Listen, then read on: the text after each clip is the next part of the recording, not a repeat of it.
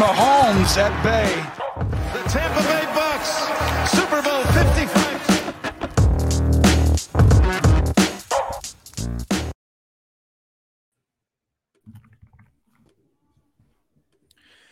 Hello and welcome back, or welcome for the first time, whatever it is, to the Bucks Banter podcast. I am your host, Colin Hallboom. I am joined by my co-hosts, Bo Danyard and Scott Capron. And welcome to our recovery episode. We're going to try to talk our way through what was one of the craziest, most psychotic, epic weekends of playoff football the world has ever seen. It doesn't even matter who you are, where you're from, or why you watch the NFL. This weekend was surely one you will never forget. In terms of the Bucks game, it's going to take some time to recover from what was one of the most crushing playoff defeats I can remember as a Bucks fan. And maybe, part of that can be attributed to the fact that the Buccaneers have only made the playoffs 2 times in the last 14 years. But I think more of it is due to the way this particular game went and more specifically how it ended. So I had no hope, no realistic belief that the Bucks had any chance of coming back in that game for almost the entire game. And then they decided to give us Bucks fans some hope, which is what made it so crushing. A ton of hope.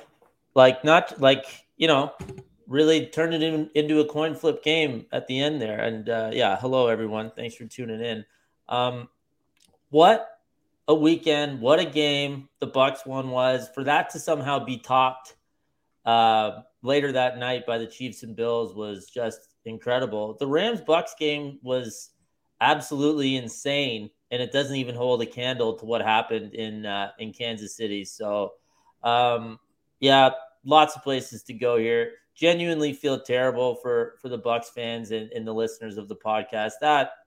That sucks. It almost would have been easier to take had they just maybe scored twice and it was a 27-17 final or something like that. But the fact that they came all the way back and just got diced at the end of the game, and the Rams didn't even have to kick a long field goal or anything, right? So I know we're going to cover all that, but just a true roller coaster game. Insane weekend. And to think that we started off with 3 games where the visiting team wins on a field goal. Yeah. And then we get to that Kansas City Buffalo game, and it's just absolutely ridiculous from start to finish, and nobody can be stopped.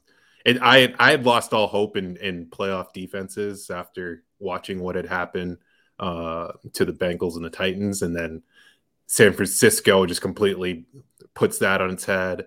And then we get those 2 ridiculous games the next day. It was so fun. It was incredibly fun. Probably not great for anyone's heart.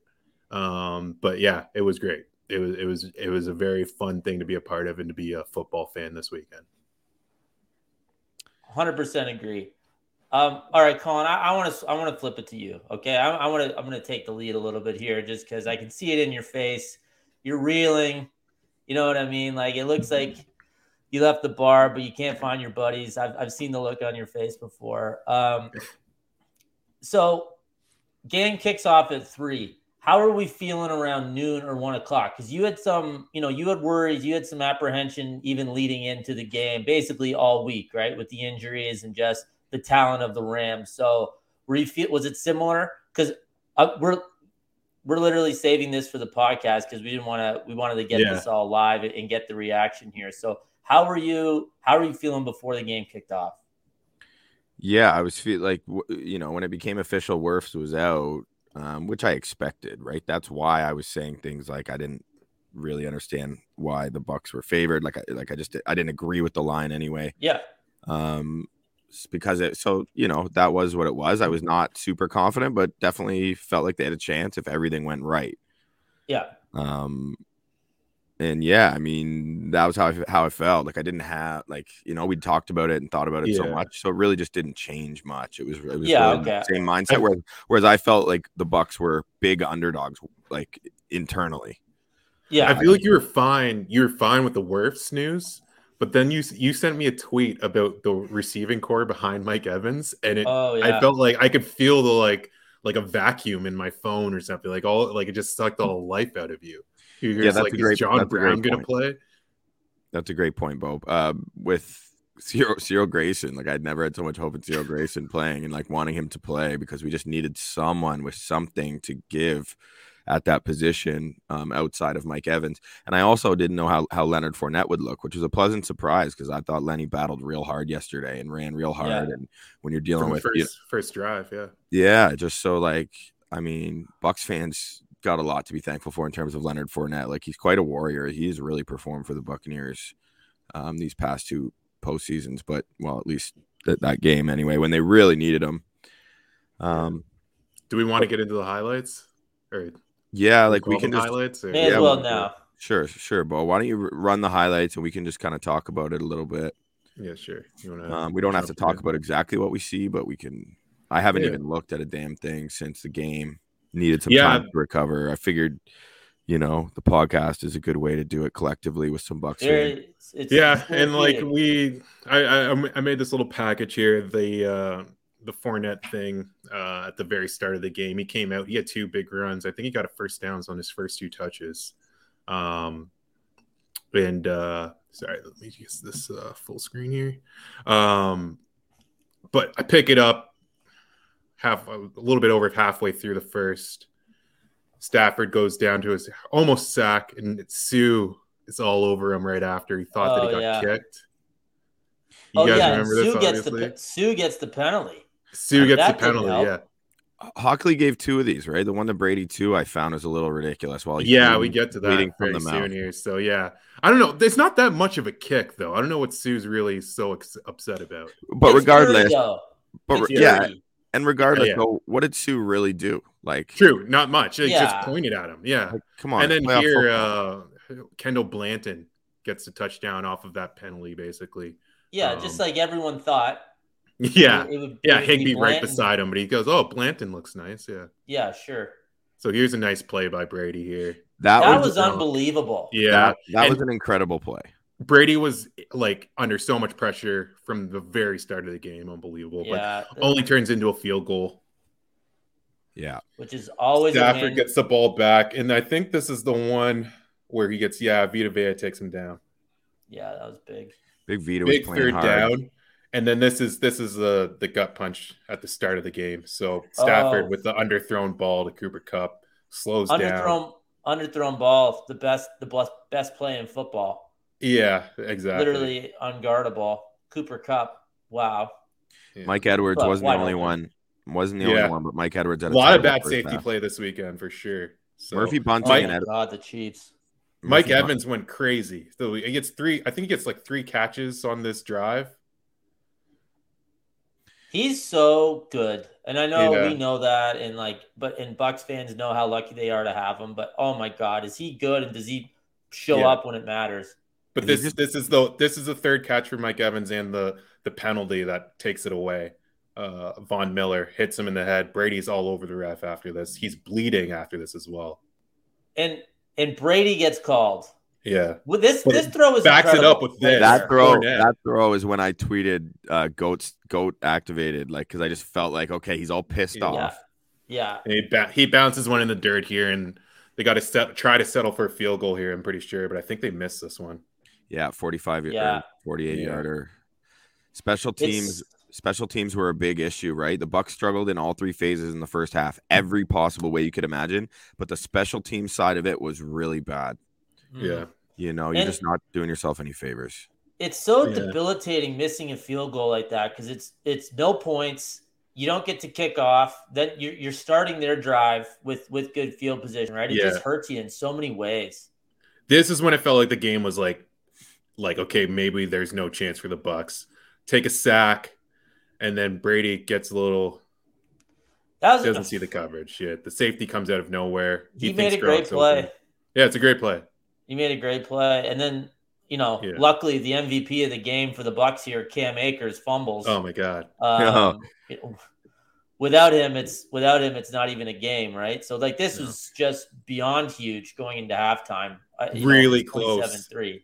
Ball moves just before his helmet goes down.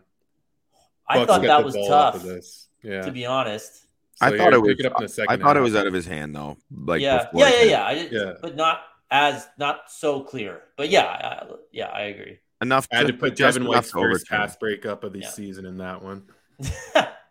Corey Hall on Facebook says first TD was White's fault. Yeah, he left, as usual, his eyes get all big when he sees the quarterback roll out, and he'll just abandon any assignment, which happened there. Very frustrating. Yeah, so Odell made a big play, and then Stafford gets it on the sneak. The Bucs try to answer here. Gronk with a big catch. But they settled for 3 here. Yeah, they had to settle for 3. Yeah. Yeah. And just the theme, the Bucs O-line they had their worst game like this as expected, but it was. Yeah. This is the second time that this happened too. Hey, they kicks out of bounds. Well, that's what I'm talking about with the special teams, man. Never saw that. Is there any play in football that's more unforgivable than kicking the ball out of bounds? Okay, here we got the fumble once again. They kept them in the game, at least you get this play right off of it. Yeah, Cooper Kupp over the middle. Literally somehow gets some slippery hands. SMB gets to take it back a bit. We don't have to talk about every little one. We can just, because I want to say like what you just said, Scott. The field goal the kickoff stuff, like that's like airballing a free throw twice in a game. Oh yeah. And what are you trying to even do? Like. It's pretty hard to, pin someone into the corner if that's what you're trying to accomplish. Like, just either pooch it or try to kick a sky ball to the 5 so you have more time to get down there and cover it, or kick it out of the end zone. Like, it's just insane. Especially after you have the whole width of the field. Especially after it happened once. Yeah. And let's face it, everybody hates the kicker anyway. Right? Yeah. So they have come off, and it's like, oh, you just did that? Good job, dickhead. And Pinion's our punter. He's had a terrible season as a punter. Really bad year. Crazy. I can't see him being back. That was a gift. Well, this is right after that sack fumble too. That was when no idea what's going on. Then it felt like the Rams. It was just turning on the Rams. That was when I got hope. That was when I got hope. Like, this stuff doesn't happen. Like, this doesn't happen to the team that's going to win usually. Yeah, it was, and it's 30 yards. Like, holy shit! And then they get nothing out of it? Yeah. Oh my god. Just no. I think they get something out of this. I think. No.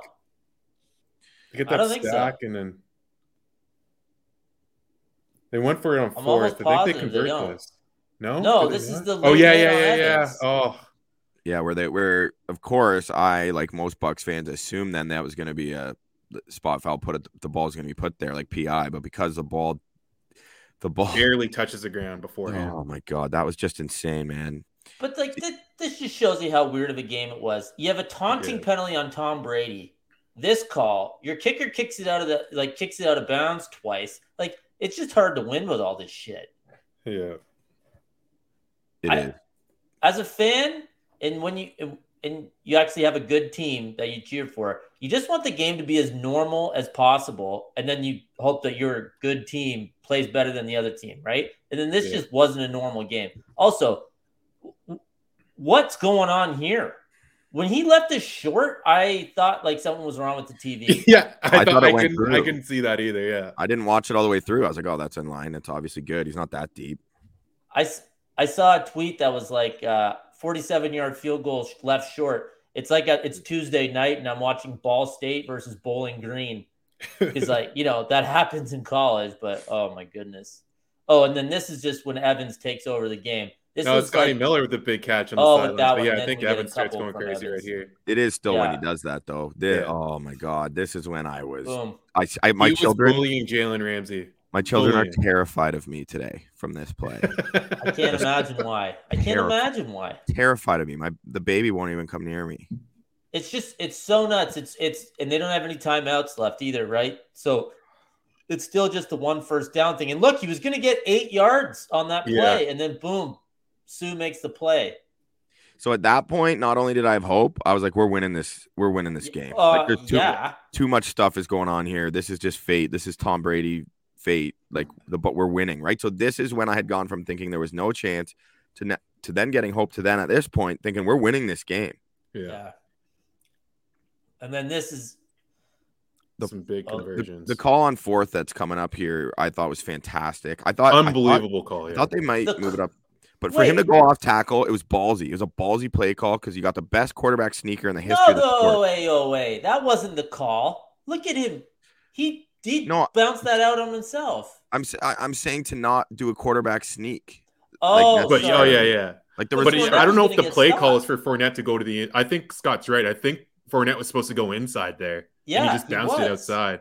And sure. Okay. Yeah, but they didn't call the quarterback sneak, which I think everyone expected. Is all I'm getting. This fair Cooper enough. Kupp back to back. But back to back. Last one on Antoine Winfield Jr. Just I can't think of a worse way for this game to end. The funny thing is, though, just to get back. All right, so we're going to see the dagger through the hearts here. But, Fournette scored and left, 42 seconds on the clock? It's funny because if they do just get the yard, then that's probably another 2 plays and even less time. I'm not saying Fournette shouldn't have scored. I'm just being like hindsight. You just don't need that much time to get into field goal range, right? Like, it's really not difficult. So... I thought the timing was working out perfectly. It being like, under a minute. I was just, you're right, Scotty. But at first it was like, I don't want to leave him too much time. And when it got to 46, I was happy with that little amount of time. I was like, I feel pretty good here. Need a couple stops. The D with a bunch of miracles. We're getting those stops in the second half. But obviously, And I don't mean to be armchair, nitpicking guy or whatever. Obviously you Fournette scores there. I'm not saying that. It's just like when there was still over 40 seconds, I'm thinking that's like 6 plays to get, 35 yards. It's just not that hard. Like, it's just not. We see it all the time. How many times teams get into field goal range at the end. And obviously they way exceeded that. What did they get down to almost the 10-yard line or whatever, right? But I had a bad feeling when Fournette walked in there just because of the weirdness of the game. I thought we needed a Stafford pick, which was kind of felt was coming just with all the turnovers and the fact that he hadn't thrown one yet. But man, what a game. What a good, great job by the Bucs not to give up. 27-3. Now, granted, the Rams really aided that, namely Sean McVay and Cam Akers. Oh, my God. I don't know what happened to McVay in the second half. Went into a coma. Some really fast 3-and-outs. 3-and-out, just killer. Absolutely killer. And obviously, Akers putting the ball on the ground. But, one team had to lose, right? One team had to lose, and it just happened to be Tampa. They easily could have won. For sure. And it felt straight up lucky to be in that position. Of but course. that doesn't change the fact that once you're there, it's like a new game. So you can still pick when there's one play, there's going to be a time when you can call it out. And, even for Todd Bowles, even for potentially the most aggressive defensive coordinator over the last 10 years, along with like Spagnuolo or whoever, to go cover 0 there when they needed to cover so much ground with such little time, and to send Sean Murphy Bunting, right, your slot corner on a blitz, and take him out of a prevent situation. Like, what the hell is Sean Murphy Bunting going to do anyway? Sue almost got to him on that play on his own. Sue had a great game in the end. Like, he had a few really big plays. Yeah, after that big penalty at the start, he was lights out. Even on that penalty, it wasn't much.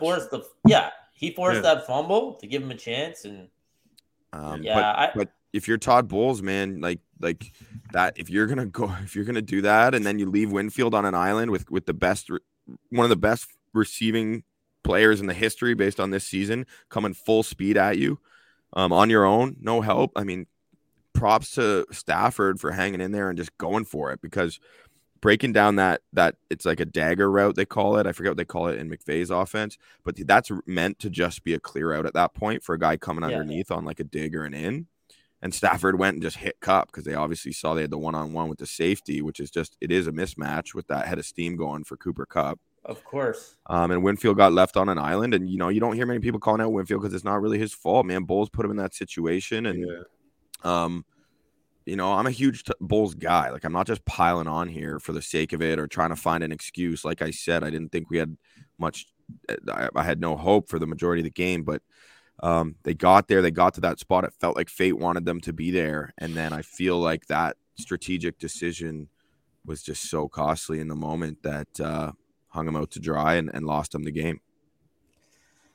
Yeah, it really did. And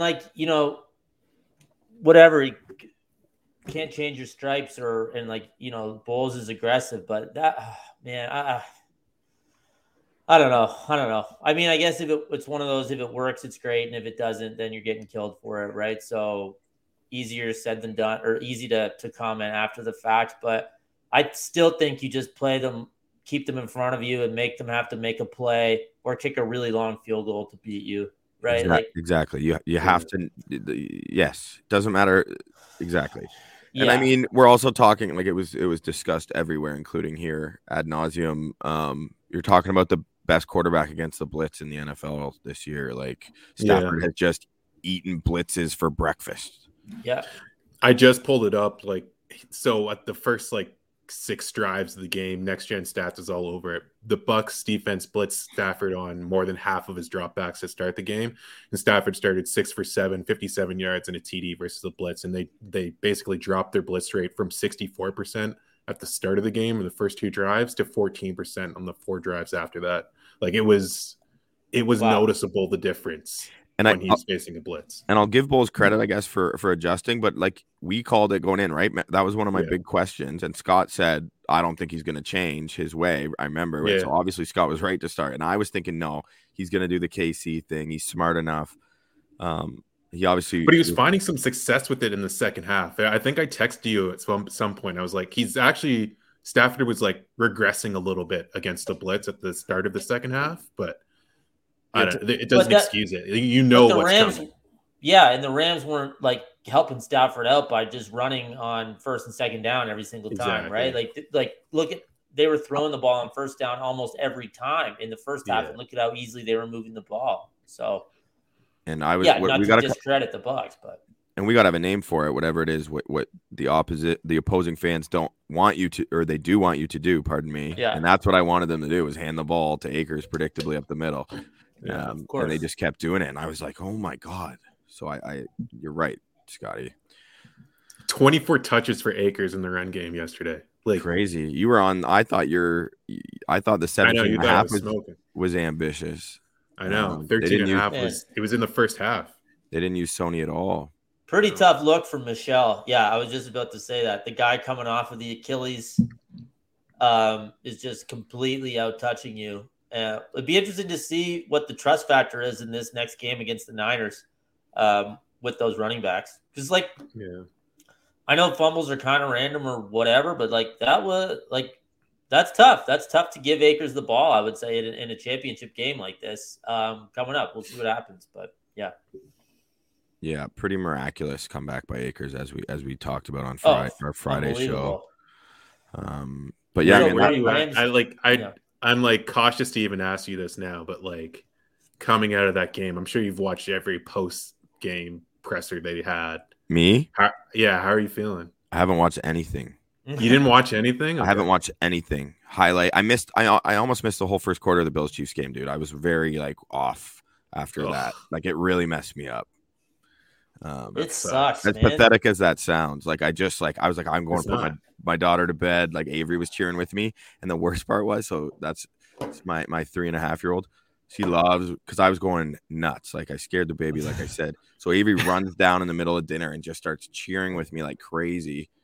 And superstitiously, I thought of her a second. I'm like, you got to get out of here. Like, things were going great. But then I was like, no, it's not. No, I would have said the same thing. I would have been like, changing the clock. It's bedtime. Yeah.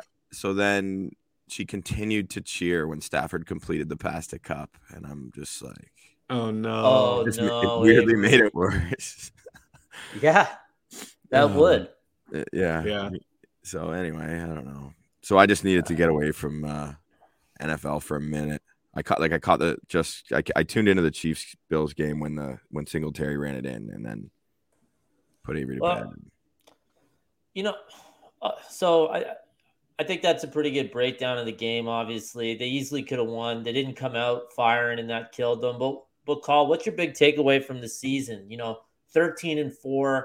Brady obviously was one of the top 2 MVP candidates. I think you can make a really good argument that at full health, it's the best team in the league, maybe one of the 2 best teams in the league anyway. I mean, it's not like it's a bad season. It's just there's obviously it's not a bad season. It's just there are good teams and it's hard to win in this league. So like what's your ultimate takeaway? That you need luck no matter how good you are. And, yes. That's a huge one. And that I look at the Chiefs. Yeah, exactly. And that that character matters as well. And as much as you can blind yourself to it when you see it, talent, character still prevails in the end. And I just think of the difference between someone like Mike Evans and Antonio Brown. Obviously, like AB ended up not being worth it, as tantalizing as it was to see him in Night there. and day. Yeah. And whatever, they cut bait. Like, I don't even hold it against them. I would have brought him in. I would have re-signed him too, just like, Jason Light, and they did. And the Bucs have built a really strong locker room. Based off high character guys. They love being around each other. They love the team. They love their teammates. So that's important. And I think that the biggest takeaway though, this year combined with last year, is that the championship DNA has been established within this franchise now, because they have these expectations and they understand what it takes to win. Unfortunately, the biggest contributor to that is 44 years old. And now there's all the rumblings that it might've been his last game. I don't believe it is. I don't believe it is. I don't know. I think he's playing too well, and he loves this sport so much. You've come this far. Your 100% agree. Like you're gonna give it one more at least. I think. I hope. What's the difference between 44 and 45? Like, I guess you'd have to ask a 44-year-old or a 45-year-old. Yeah, I know, but I just mean, like, look at what he did this year. Really, we're really worried. It's not like people want to make the Peyton Manning comparisons. Manning had like fusion surgery on his back that affected his ability to throw. That's not happening here. It's not even close. Yeah, because it was a physical ailment, which is the case most often, right? In Brady's case, his arm looks like as live as ever. Yeah. It really is like statistically just as good as it was when he 10 to 20 years ago. Like, it's insane. And if you consider how much smarter he's gotten every year at this point, it's just like he's like he's in his prime. Yeah, it's crazy. He's not I think I said it at when we were previewing the team. Like, it doesn't feel like a Tom Brady drop off is ever going to come. Like, he's just so good. And I'm just hoping because we all know he's a psycho competitor, right? It's what part of what makes him so special. So I think him being that, and it's not like this team's going to be blown up. Like, they have the potential to bring back some of these guys. They'll have to lose some. It won't be quite like last year, but they can put an extremely competitive roster together. And just to tie it back to the character thing I was talking about, like how character really matters, and that was one of the realizations I came to this season. Chris Godwin, you pay the man, you bring him back, because he is super high character as well. Obviously an incredibly productive receiver. So hopefully you can get him back in a $17 million range. Yeah. But okay, so we've already opened Pandora's box. Are there two different scenarios if you're Jason Light of what your roster building, your team building looks like this summer, whether 12 resigns or comes back or not?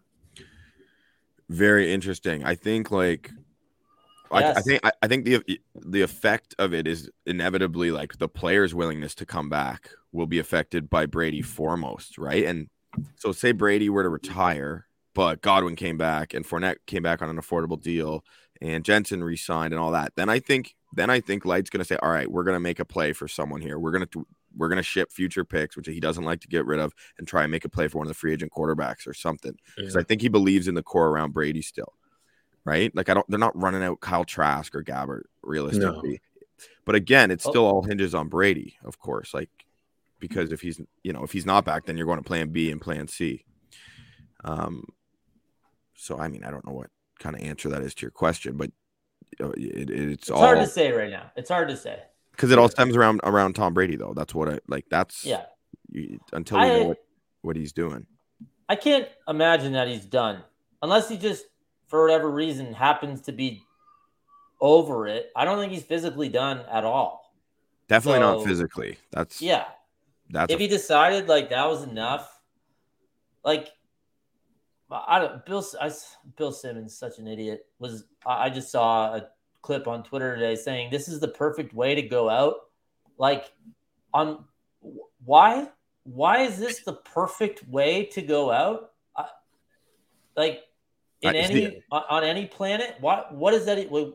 I don't get that at all. See, and I won the fucking Super Bowl last year. Like that might be a way to go out. Yeah, I don't know. There's no greater indication that I don't rip on people for having an opinion who didn't play sports, but there's no greater indication he never played sports competitively than that. Like for him to act like that would be the best way for Brady to go out. Yeah, you know what I mean? I think he's trying to say like you could blame it on like they got unlucky, that type of thing. It's like I don't know where you could, as a guy that's been following Brady from like the inception of his career, like how are you even coming to this conclusion that he would think that that's the perfect way to go out? Because he's a Pats fan, right? He's a diehard Pats fan. And whether he wants, he's like trying to pile it on, and more so, he just doesn't want Brady's legacy to extend any further beyond New England. I think so. I just keep winning Super Bowls elsewhere. Yeah. So I think that's his low key bias that maybe he hasn't even recognized, but I would imagine that's why. Because I certainly wouldn't interpret it that way. I think that would make Brady's fire burn hotter, and the incredible amount of injuries, the magnitude of the injuries, the timeliness of them this year was. Like it was an anomaly even in the National Football League. It was insane. Yeah. So Brady knows that too, right? Like, I don't know. They need depth in a few places. Obviously, they didn't have the receiver depth that we all thought, because when you're 1B and third best receiver, some of the best in the game, both go down, people weren't able to step up. And Scotty Miller looked good when he finally got a chance yesterday. It took all that for him to get a chance. It's kind of peculiar, man. Like, I'm just curious about the Scotty Miller thing, because he looked pretty good. He was the only other guy, it seemed, who had a little juice to him yesterday. Tyler Johnson had that one catch near in the red zone, but he was not reliable throughout that game. He's always going to drop or do nothing with his first 4 targets, it seems, and then he'll start to catch enough for. It's so weird. He looks nothing like. He's always looking at his hands and stuff. I don't really like what you see from him, to be honest. I think he's got a lot of talent, but I don't know, kind of always looking around as to what happens. Like, yeah, you dropped it, bro. Like, I don't know what else to tell you. Like, that's what happened on the play. Yeah, and he doesn't look into it. It's bizarre. Like, because him at Minnesota, I was ecstatic when we got him in the 5th round. I thought it was a steal. We all know we've all played with the guys who need however much time to actually get into the game. Like, they don't start the game as if they're into it, but kind of tough to be a productive receiver in the NFL if you're like that. And especially because then you're just not going to get the targets. So good luck. Mm-hmm. Yeah. Especially in this offense. Yeah. And with Tom Brady, Jesus, he's going to throw to whoever's going to catch the ball. Yeah. So, the most interesting question, was already asked, is just what do they do next? And I think it all hinges on Brady. And but I think the organization believes they have enough high quality pieces in place to continue to compete, at least for the very near future, for next season. And I think they'll try and do everything they can to, keep that stability intact as much as they can. If it's not a free agent quarterback, if it's not one of the guys that are rumored to be out there and you're going after a free agent quarterback, it seems like Tyrod Taylor would legitimately be the only other option out there. From the medium tier kind of thing? Well, those other guys are still under contract, right? If we're talking about Rodgers and Russell Wilson, I don't think they're forcing their way out of their situations, or a Deshaun Watson or something like that. But of the guys that are free agents, and you can just sign unrestricted, Tyrod Taylor would probably be the top of the list. Yeah, but Andy Dalton, Ryan Fitzpatrick, Cam Newton, Jameis Winston, Brady's coming back. Don't worry. I know it gets bleak. I know. I didn't want to open this can of worms, but no, I'm. Well, if Rodgers or Wilson wants to go to Tampa, then that'll just get figured out. The NFL contracts mean nothing. So true. I know what you're saying. Obviously, it's just if they don't, how it'll go. Yeah. So I'll do a off season. We'll do some off season wish list episodes when the time comes and we get a little more clarity on that. Whitehead, free agent. Carlton Davis, free agent. Ryan Jensen, free agent. Jeez. Alex Kappa, free agent. And they've already used some of those voidable years, so they're not going to be able to keep everyone again. but they will have some wiggle room at least to bring some of those guys back. And I think Whitehead and Jensen are at the top of my list. I think they'll franchise tag Carlton Davis probably. Show that he can do it. He missed, he tore his quad this year. He missed a big chunk of the year. He's 100% their best corner. So, lots to be done. Like Corey Hall in the comments says, Kappa, OJ, Rojo gone. Exactly. So there will be space cleared up. Rojo and OJ Howard's rookie deals expiring, and Kappa for that matter. Kappa will be a desirable player for a lot of people, for a lot of franchises, but we're gonna have to re-sign Stinney cheaper, or maybe Robert Hainsey, the guy they drafted out of Notre Dame, will be ready. I don't know, but he's a guy who I think is going to have to be a casualty in order to bring someone like Jensen back or Whitehead. So anyway, we don't need to talk about that right now. Just kind of a little Cole's notes on it. I don't know what else there is to say. I feel like all the Bucks fans are in this similar mood that I am. Shout out to our guy Corey Hall here, giving us some energy. Thank you, bro. Yeah, I know it's tough. Yeah, but whatever. It is the postmortem. Yeah, it was still a fun year because we were talking about one of the best teams in the league, and just on Tom Brady's performance alone, it was absolutely invigorating despite all the things that went down. And I think I just think that the players showed a lot of fight yesterday, even though a lot of things had to go their way. I think that's inspired by Tom Brady at the top, but I already think that that's really manifested itself in all these other guys too. And the other guy is Levante David. Seeing how pissed he was early on, he threw his helmet. There's one time I didn't even care. I'm like, good, Levante's that pissed. Like, that's going to wake some people up. Yeah. Levante David is like my Tom Brady of like this team. Like he is Levante. Tampa Bay. Yeah. I love that guy so much. Like he's putting together low-key a Hall of Fame career, and I hope it ends up there. But he's still playing at such a high level. I know he's a little hurt right now, but he's the heartbeat of the other side of the ball. Truly is. So anyway, I think there was so much football this weekend, though, that was so insane. I don't know if you guys want to take us through or where you want to start in terms of the other games, but I'm going to kind of let one of you guys take over the host role so I can just. Well, just the last thing on the Bucks, like it was great to talk about them all year, and we're obviously gonna have a lot to talk about in the offseason. It's just sad, like it's sad. Yeah. Like you watch a team all year, they're really good, and you lose a heartbreaking game like that. Really sucks, and we're gonna get into that with three more teams and three more fan bases here, obviously, because all four games were just incredible and nail biting and down to the last play or overtime or. Obviously, which is the last play, but still. But the Cincinnati-Tennessee game, to start us off, was pretty wild. And it was like rungs below the other three on the ladder of insanity. You know what I mean? Like, just not even close. Seemed like a normal game now. Seemed like a normal game, relative, even though, like, big turnovers, like Derrick Henry getting stopped on 4th and 1, the fact that they went for 2 earlier in the game and he didn't get it, and just wow, like I think since Burrow got sacked 9 times and they win the game, like how does that even happen? And obviously the lead up into that matchup was, are they going to have time to protect Burrow and get the ball down the field? And so, like, not really. Yeah, but I think they won. I saw a tweet, and I think it encompasses exactly where Titans fans should be right now. It said. Mike Vrabel can't say this, but Ryan Tannehill completely did I decide what jersey? Oh, okay, come on, Woody. He said football or basketball. I know, yeah, true. I'll go football, I think. Shout out Brian Wood real quick though. Him and Bo made a bet during the last show.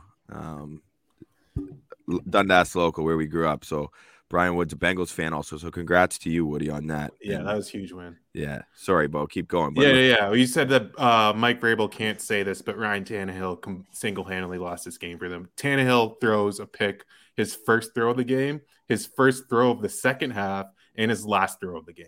Wow. Like, insane. Like, it just – and, like, for a game plan that really shouldn't have been that complicated against the Bengals. Like, the runs were actually working, even when it wasn't Derrick Henry in there. That the Freeman kid was gashing them, And then just getting it over the crossers to Julio Jones and AJ Brown was completely fine. A few shots to AJ Brown every once in a while too. Like I don't get what he was seeing on, and a lot of the time, like the picks that he threw weren't to those guys. So it's like, if you're forcing the ball anywhere, why aren't you forcing it to those guys?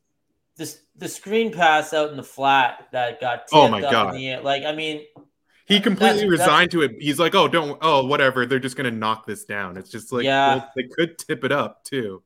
That's a bit of a tough break, but the first throw of the game, it was like so jarring. You know what I mean? Like, I think I was, I don't know, eating or grabbing a beer or something like that. I was like, holy shit. Okay, the Bengals now have the ball in plus territory. Like, great start. What a start. What a prefacing of things to come, eh? Like, what a welcome to the divisional round. We get that first pass picked. You're just like, right away. That feeling never stopped the rest of the weekend. No. And that's in like we're in for something here. And, you know, the fans, they only gave up 3, which obviously not the end of the world, but, you know, the fans are so jacked up. They get to host the playoff game. If they win, they get to host the AFC title game, and then pick first play. Oh, great. Like, what a start. And, I guess it was kind of like Colin said, a harbinger for things to come. Pretty great atmosphere, though. I thought, like Tennessee, they really brought it. It was They were just waiting. They were just like, we need something to cheer for, and like Tannehill just kept on robbing them of it. Well, I think I mentioned it on the Friday pod too. It's like they put on for those Predators in the Titans playoff games. That's for sure. Right? Like they don't mess around. So that was fun to watch. All 4 atmospheres were actually pretty great, obviously. But man, like a couple huge turning points in that game. Obviously, like I mentioned, Tennessee deciding to go for 2 when they had the penalty on what would have been the extra point. So to try to make it 8-6, and you know that affects. No idea why. I think it's just like an expected value thing. You now have the ball on the 1, and you have Derrick Henry, and if you can put up an extra point, you're supposed to do it. I'm whatever. Like if that's what the math says, I'm cool with it. I was actually texting with my buddy today, and I was just it's surprising because, you know, most teams or a lot of these coaches would be like, got to take the lead, which whatever. It's probably not analytically, you know, disgusting to go up 7-6 there, but you know, I mean, hats off to Vrabel, I suppose, if the move technically is to go for 2 there, but that was a big stop. And Burrow, I thought, didn't have a great game, but he's tough as nails. Like, he hung in there as much as possible to give them a chance. A couple big throws on that game-winning drive. And just a killer pick at the end from Tannehill when it really looked like they had the momentum to go in and win the game. So, like we said, fun game. Bengals are probably the more fun team to play this championship game against Kansas City. We obviously just saw them either just before or just after Christmas beat them at home. So what a start. What a start to the weekend. For sure. And then grudge match at Lambeau to follow that up, obviously, right? In the snow. Like the Rodgers for like the last game, like who you can't even put a bow on like how insane those 2 quarterbacks were. But like the performance of the weekend for me was the San Francisco's defense. Like I just had never wanted a defense to win a game so badly before. Man, with how bad the offense was playing and you know, the killer pick by Garoppolo at the end of the first half, just all that for them to keep them in the game while only having 3 points through the first, 3.5 quarters against Aaron Rodgers at home, because, you know, Green Bay had only scored 10, is just such a testament to how well the Niners played. And then it finally paid off with one of the biggest plays ever. When that block punt happened. Oh my God. And I mean, obviously the ball wasn't going far no matter where it was, but it felt like it was in the air for 15 seconds and it could have been anywhere. And then it came down just perfectly for San Fran to return it and run it in. This was like jarring shit to watch on TV. It was like watching an episode of Euphoria. Dude, when you watch that game, right, Colin? Yeah, but I was like so geared up for Sunday. I had quite a few drinks by that point in the evening, so it was a bit of a blur. Going into, I guess, when it ended and you realized who won the game, were you like, okay, that's actually a pretty good matchup for the Bucks? I was ecstatic. I told you last week really I'd rather play the Niners than the Rams. Yeah, true. Plus, then it's at home. Exactly. But even after seeing that, you were like, "Oh, this team's beatable." Yeah, for sure. Good for the Niners, but they pulled one out of their absolute ass to win that game. Like, true. Garoppolo was bad. Kittle with a few big drops. Debo looked banged up. Trent Williams looked banged up too. But then Debo looks like they're going to play. No, they are both banged up. Like, Debo made the play. Debo is absolutely amazing. He's a cheat code. He's just unreal. And so that's like one of the few guys in the league that you're like, outside of their quarterback, if this guy is on the field, we are a different team. It's just game after game, he proves it. It's a football weapon. Yeah. Seriously. Just a weapon. Yeah. 100%. No, it's that much harder when you don't know what he's going to do to you, right? It's not at least like with certain players who are limited to one position. You can at least somewhat predict how they're going to try to attack you. But with Debo, they could run him 16 times or put him anywhere. And then you combine that with Shanahan's creativity, like pre-snap and the way he moves guys around and the deception angle of his scheme. It's just it's a match made in heaven. He uses them, man. He uses them properly. Who knows if Debo was playing for oh my God, a different offense, what we'd be talking about him, right? Would he just be Imagine if he was in Seattle or something. My God, kill me. I was just going to say. They had him what if Percy kicks Harvin too? was in San Francisco? Oh, yeah. I don't know. I think Urban Meyer in Jacksonville, Urban Meyer probably would have used him well, Scotty. Oh. He's got that Percy Harvin experience. Yeah, he would have kicked him or something. Yeah, something super normal. Shanahan had Debo returning some kicks too, just to give him the ball, get him the ball in space any way possible, and he had a big return, kind of similar to what happened with Tyreek Hill with the big punt return against the Bills in the Sunday night game there. But you just have to give the ball to your best player, and he also on 3rd and 7. So to make sure that they could run the clock down to kick a last second field goal. It was like a 9-yard run where Debo was just trucking guys, made a move, and just incredible. Just it's so valuable to have him, and he was awesome to watch. And obviously the Packers could have won the game. They left some points out there. They had a field goal blocked at the end of the first half that gave the Niners some momentum. I think that they to stay in the game. But the Packers were a little fraudulent. I think we mentioned their point differential and what their expected win total would have been closer to 11-6, based on like we said in the regular season, based on that point differential and everything. But still easily could have won that game and easily could have been hosting the NFC Championship game next week. But wasn't meant to be. I enjoy the Niners more. I'm glad they won, and they have to be feeling pretty comfortable about going into the not so hostile SoFi Stadium to play the Rams this week. That's about as familiar a place as possible for any road team in the league, right?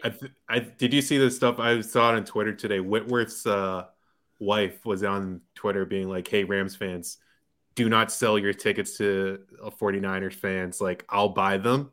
And I think Frank Gore quote tweeted her, replied to it and was like, "Actually, I'll buy them. I'll buy any Rams tickets." Yeah. Didn't you guys see the actual Rams organization was using a area code thing or zip code restrictions? Wow, really? On the sale of their tickets, yeah. So they've been getting ripped on for it, obviously, because it's so silly because there's way more Niners fans in LA than there are Rams fans. For sure. The Rams just got there. Yeah. Right. I mean, even from the game that ended the regular season, the home field advantage is going to be almost nothing, right? Yeah. Seriously, it's going to be like a bowl game. Yeah, seriously, we saw it all weekend. Yeah, exactly. So if you had a Super Bowl future on the Chiefs, should you be paid out for it for the game last night? Because that sure as hell felt like the Super Bowl to me. Would have been a great one.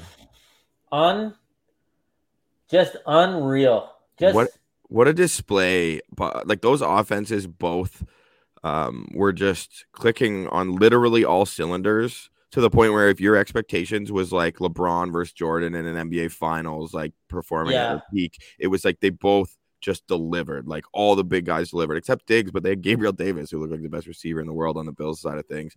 Literally the best receiver ever to play postseason football. Insane game for him. But Josh Allen was out of control. And of course, Mahomes was as well. But that game could have gone on forever. It was just like two neighborhood studs, like vying for 5-star status in the same district. And they were just going toe to toe. Like it was like being a kid, man. It looked like their greatness was just, it wasn't about as much about scheme or strategy. It was just two great players giving them the ball and then making shit happen. And they just kept doing it with all the odds stacked against them and the clock stacked against them. The clock wasn't real. They transcended time, both of them. It really wasn't. And like to think that the Chiefs, like I think everyone was talking about, okay, the Chiefs are like their defense is actually better and everything. They lose Tyrann Mathieu at like what was it, the first play of the game, first drive of the game at least? Like, but I didn't realize that losing Tyrann Mathieu meant that you couldn't play with anyone in the middle of the field. Now you just have 10 players. Yeah. Like you're allowed to put someone else out there. I've never seen like the middle of the field be so open in the secondary. It was incredible. A couple of the touchdowns, like Davis didn't have anyone within 8 yards of him. And not to take anything away, but with the way that was going, if the Chiefs pass rush didn't get home, the Bills were making a play. That was what was happening. It wasn't like Allen had a few great throws, like a couple tight little crossers over the middle to the unvaxxed god, Cole Beasley and stuff like that. But those touchdown passes were literal practice throws because they were just so wide open, it's always so jarring to see because, you like obviously the camera's on the quarterback and then it pans to wherever the ball's going. It's like, oh, there's no one there. Like that. He's scoring. That was unreal. But like where to start in the game. I mean, the Chiefs leave 4 points on the board. They miss a field goal to end the first half. They miss the extra point to go up 24-14. So it's 23-14. And then the Bills score on the next play on that bomb, right? So it's 23-21. I thought there were a couple punting on fourth down blunders by both coaches, I thought, in the second half, in the third quarter, I suppose. But when Tyreek Hill returned that punt to, I think, let's say that was the 17 or something like that, they run it twice, and then on 3rd and 1, they do the quarterback option, but with Kelsey under center. Yeah. And it's like for -8 yards or something like that. Yeah, well, yeah. So it becomes 4th and 4, and I couldn't believe that. Like that whole sequence was just insane. I think you just go for it on 4th and 4 anyway. In a game where your defense can't stop anyone. Yeah. The value in going up 5 is like 0.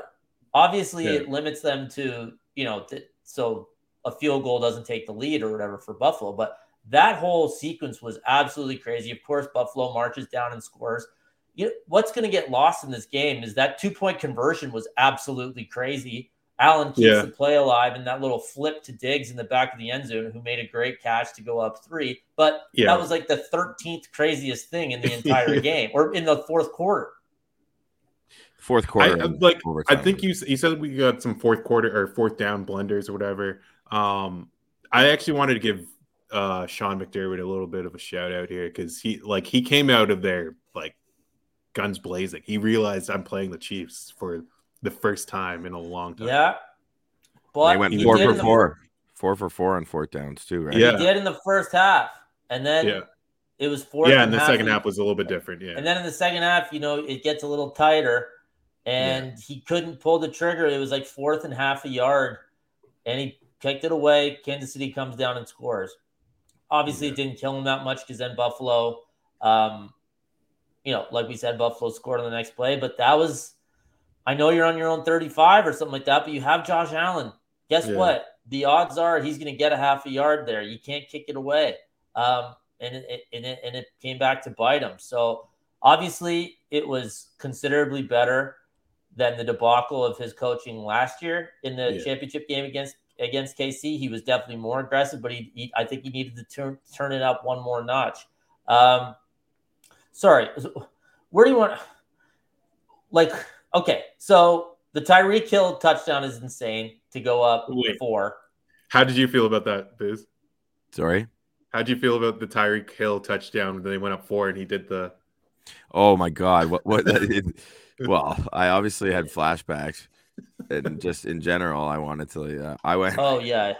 But no, I don't blame him. Shit, man. He's such a crazy dynamic athlete. I thought it was more badass when they put him on the punt return and he did it, and then they replayed the down, like they accepted the penalty and replayed it, and then he just did it again because he's so dynamic. You got to get him out there, but he's so fast. He's doing it to a guy between him and the end zone, like it's crazy. Yeah, I know.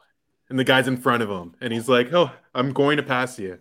In all honesty, like as a Bucs fan, like we got our revenge for the deuces. Like he can keep rocking his deuces. That is his thing, and he's just an electric athlete. Like that's all there is to say. I thought they were going to get him for taunting.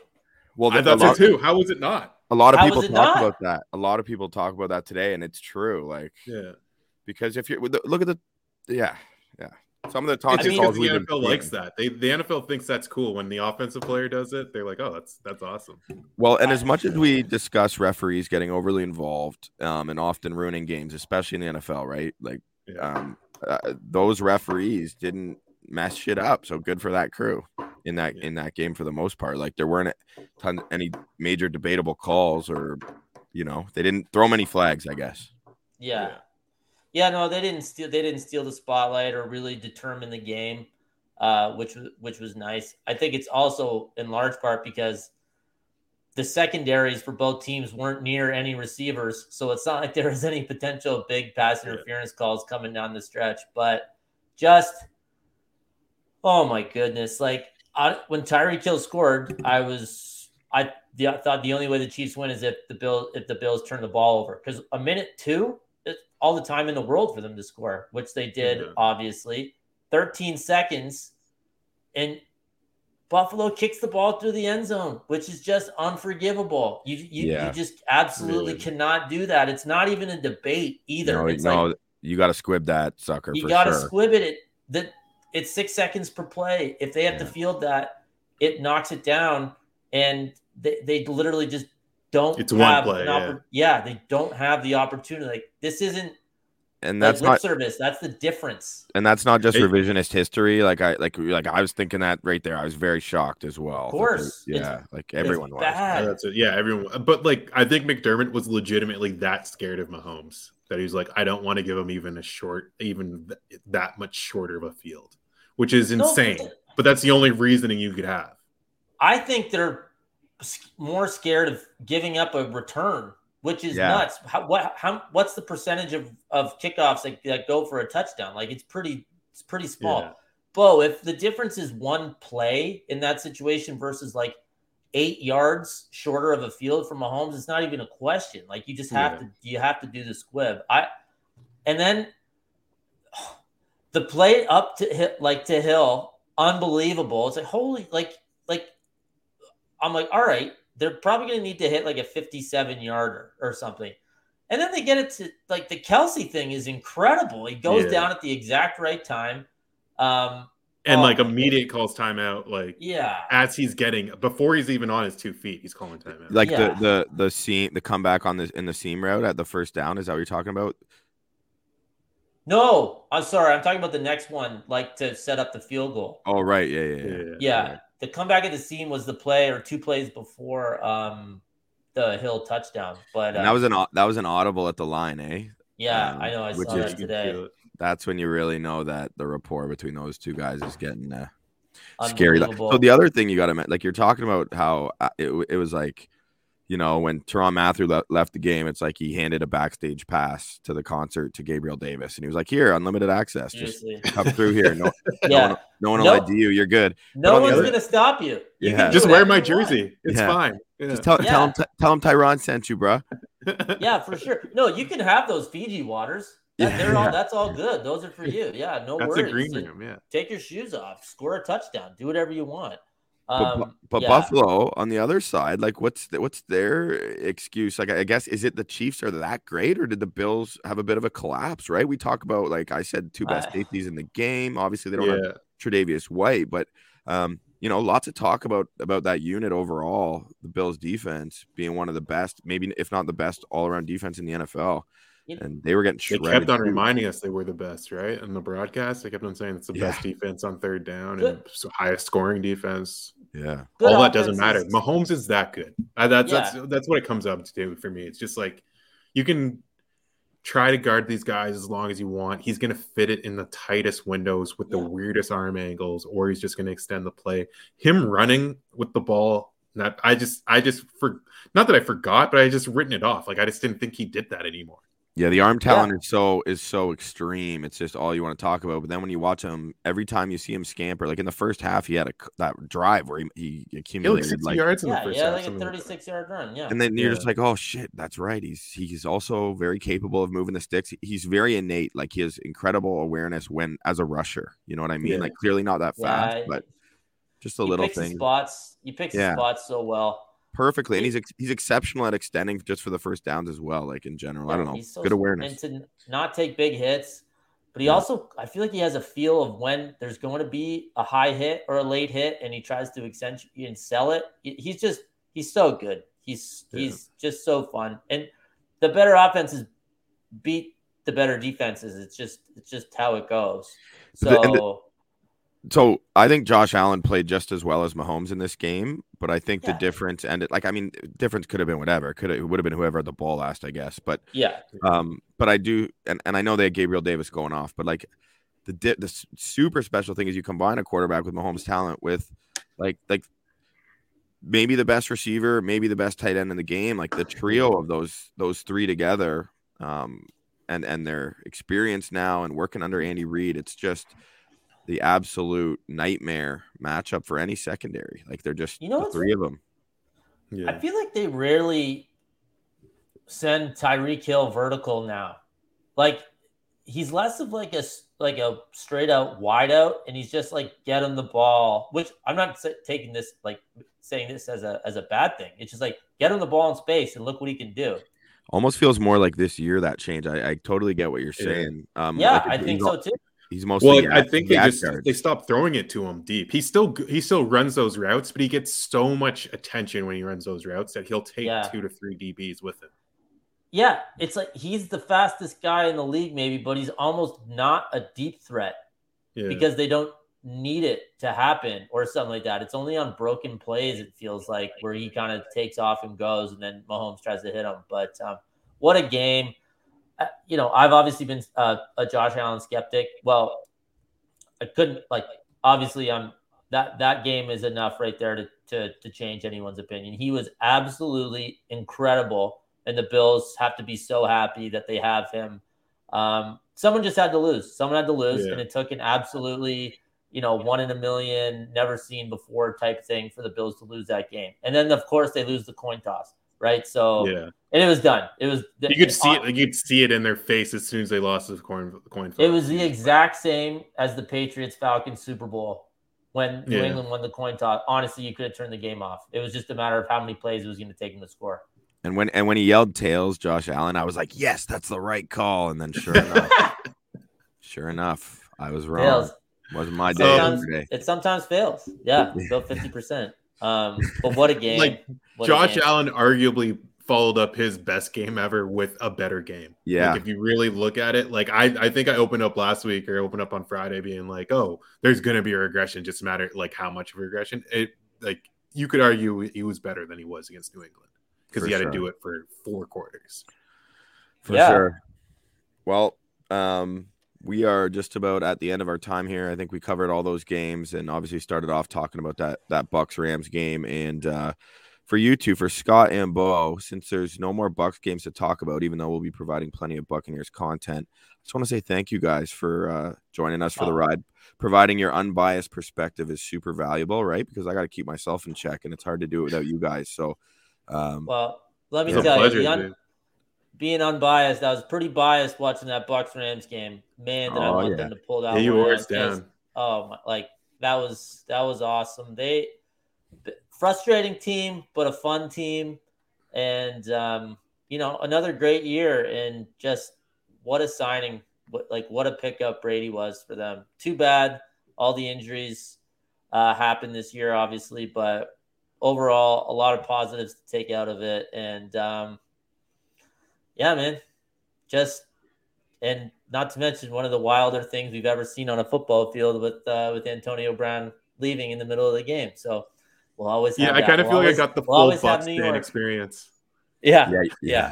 That brought you back. It's like you've been with us forever. That's something that that's so old Bucksy thing that would happen. So my best advice in terms of like recovering from this, Bucs fans, the only advice that I can think of is if you got a Bills fan, cuddle up to them and cry on their shoulder, and they'll offer them the same opportunity. My Bills friend, our friend of the show, Vic Razzo, just texted me. He said Josh Allen was 10-0 on coin tosses going into yesterday's game. Oh, wow. How crazy is that? Yeah, T. Scott, so much for 50%. Tails is the play.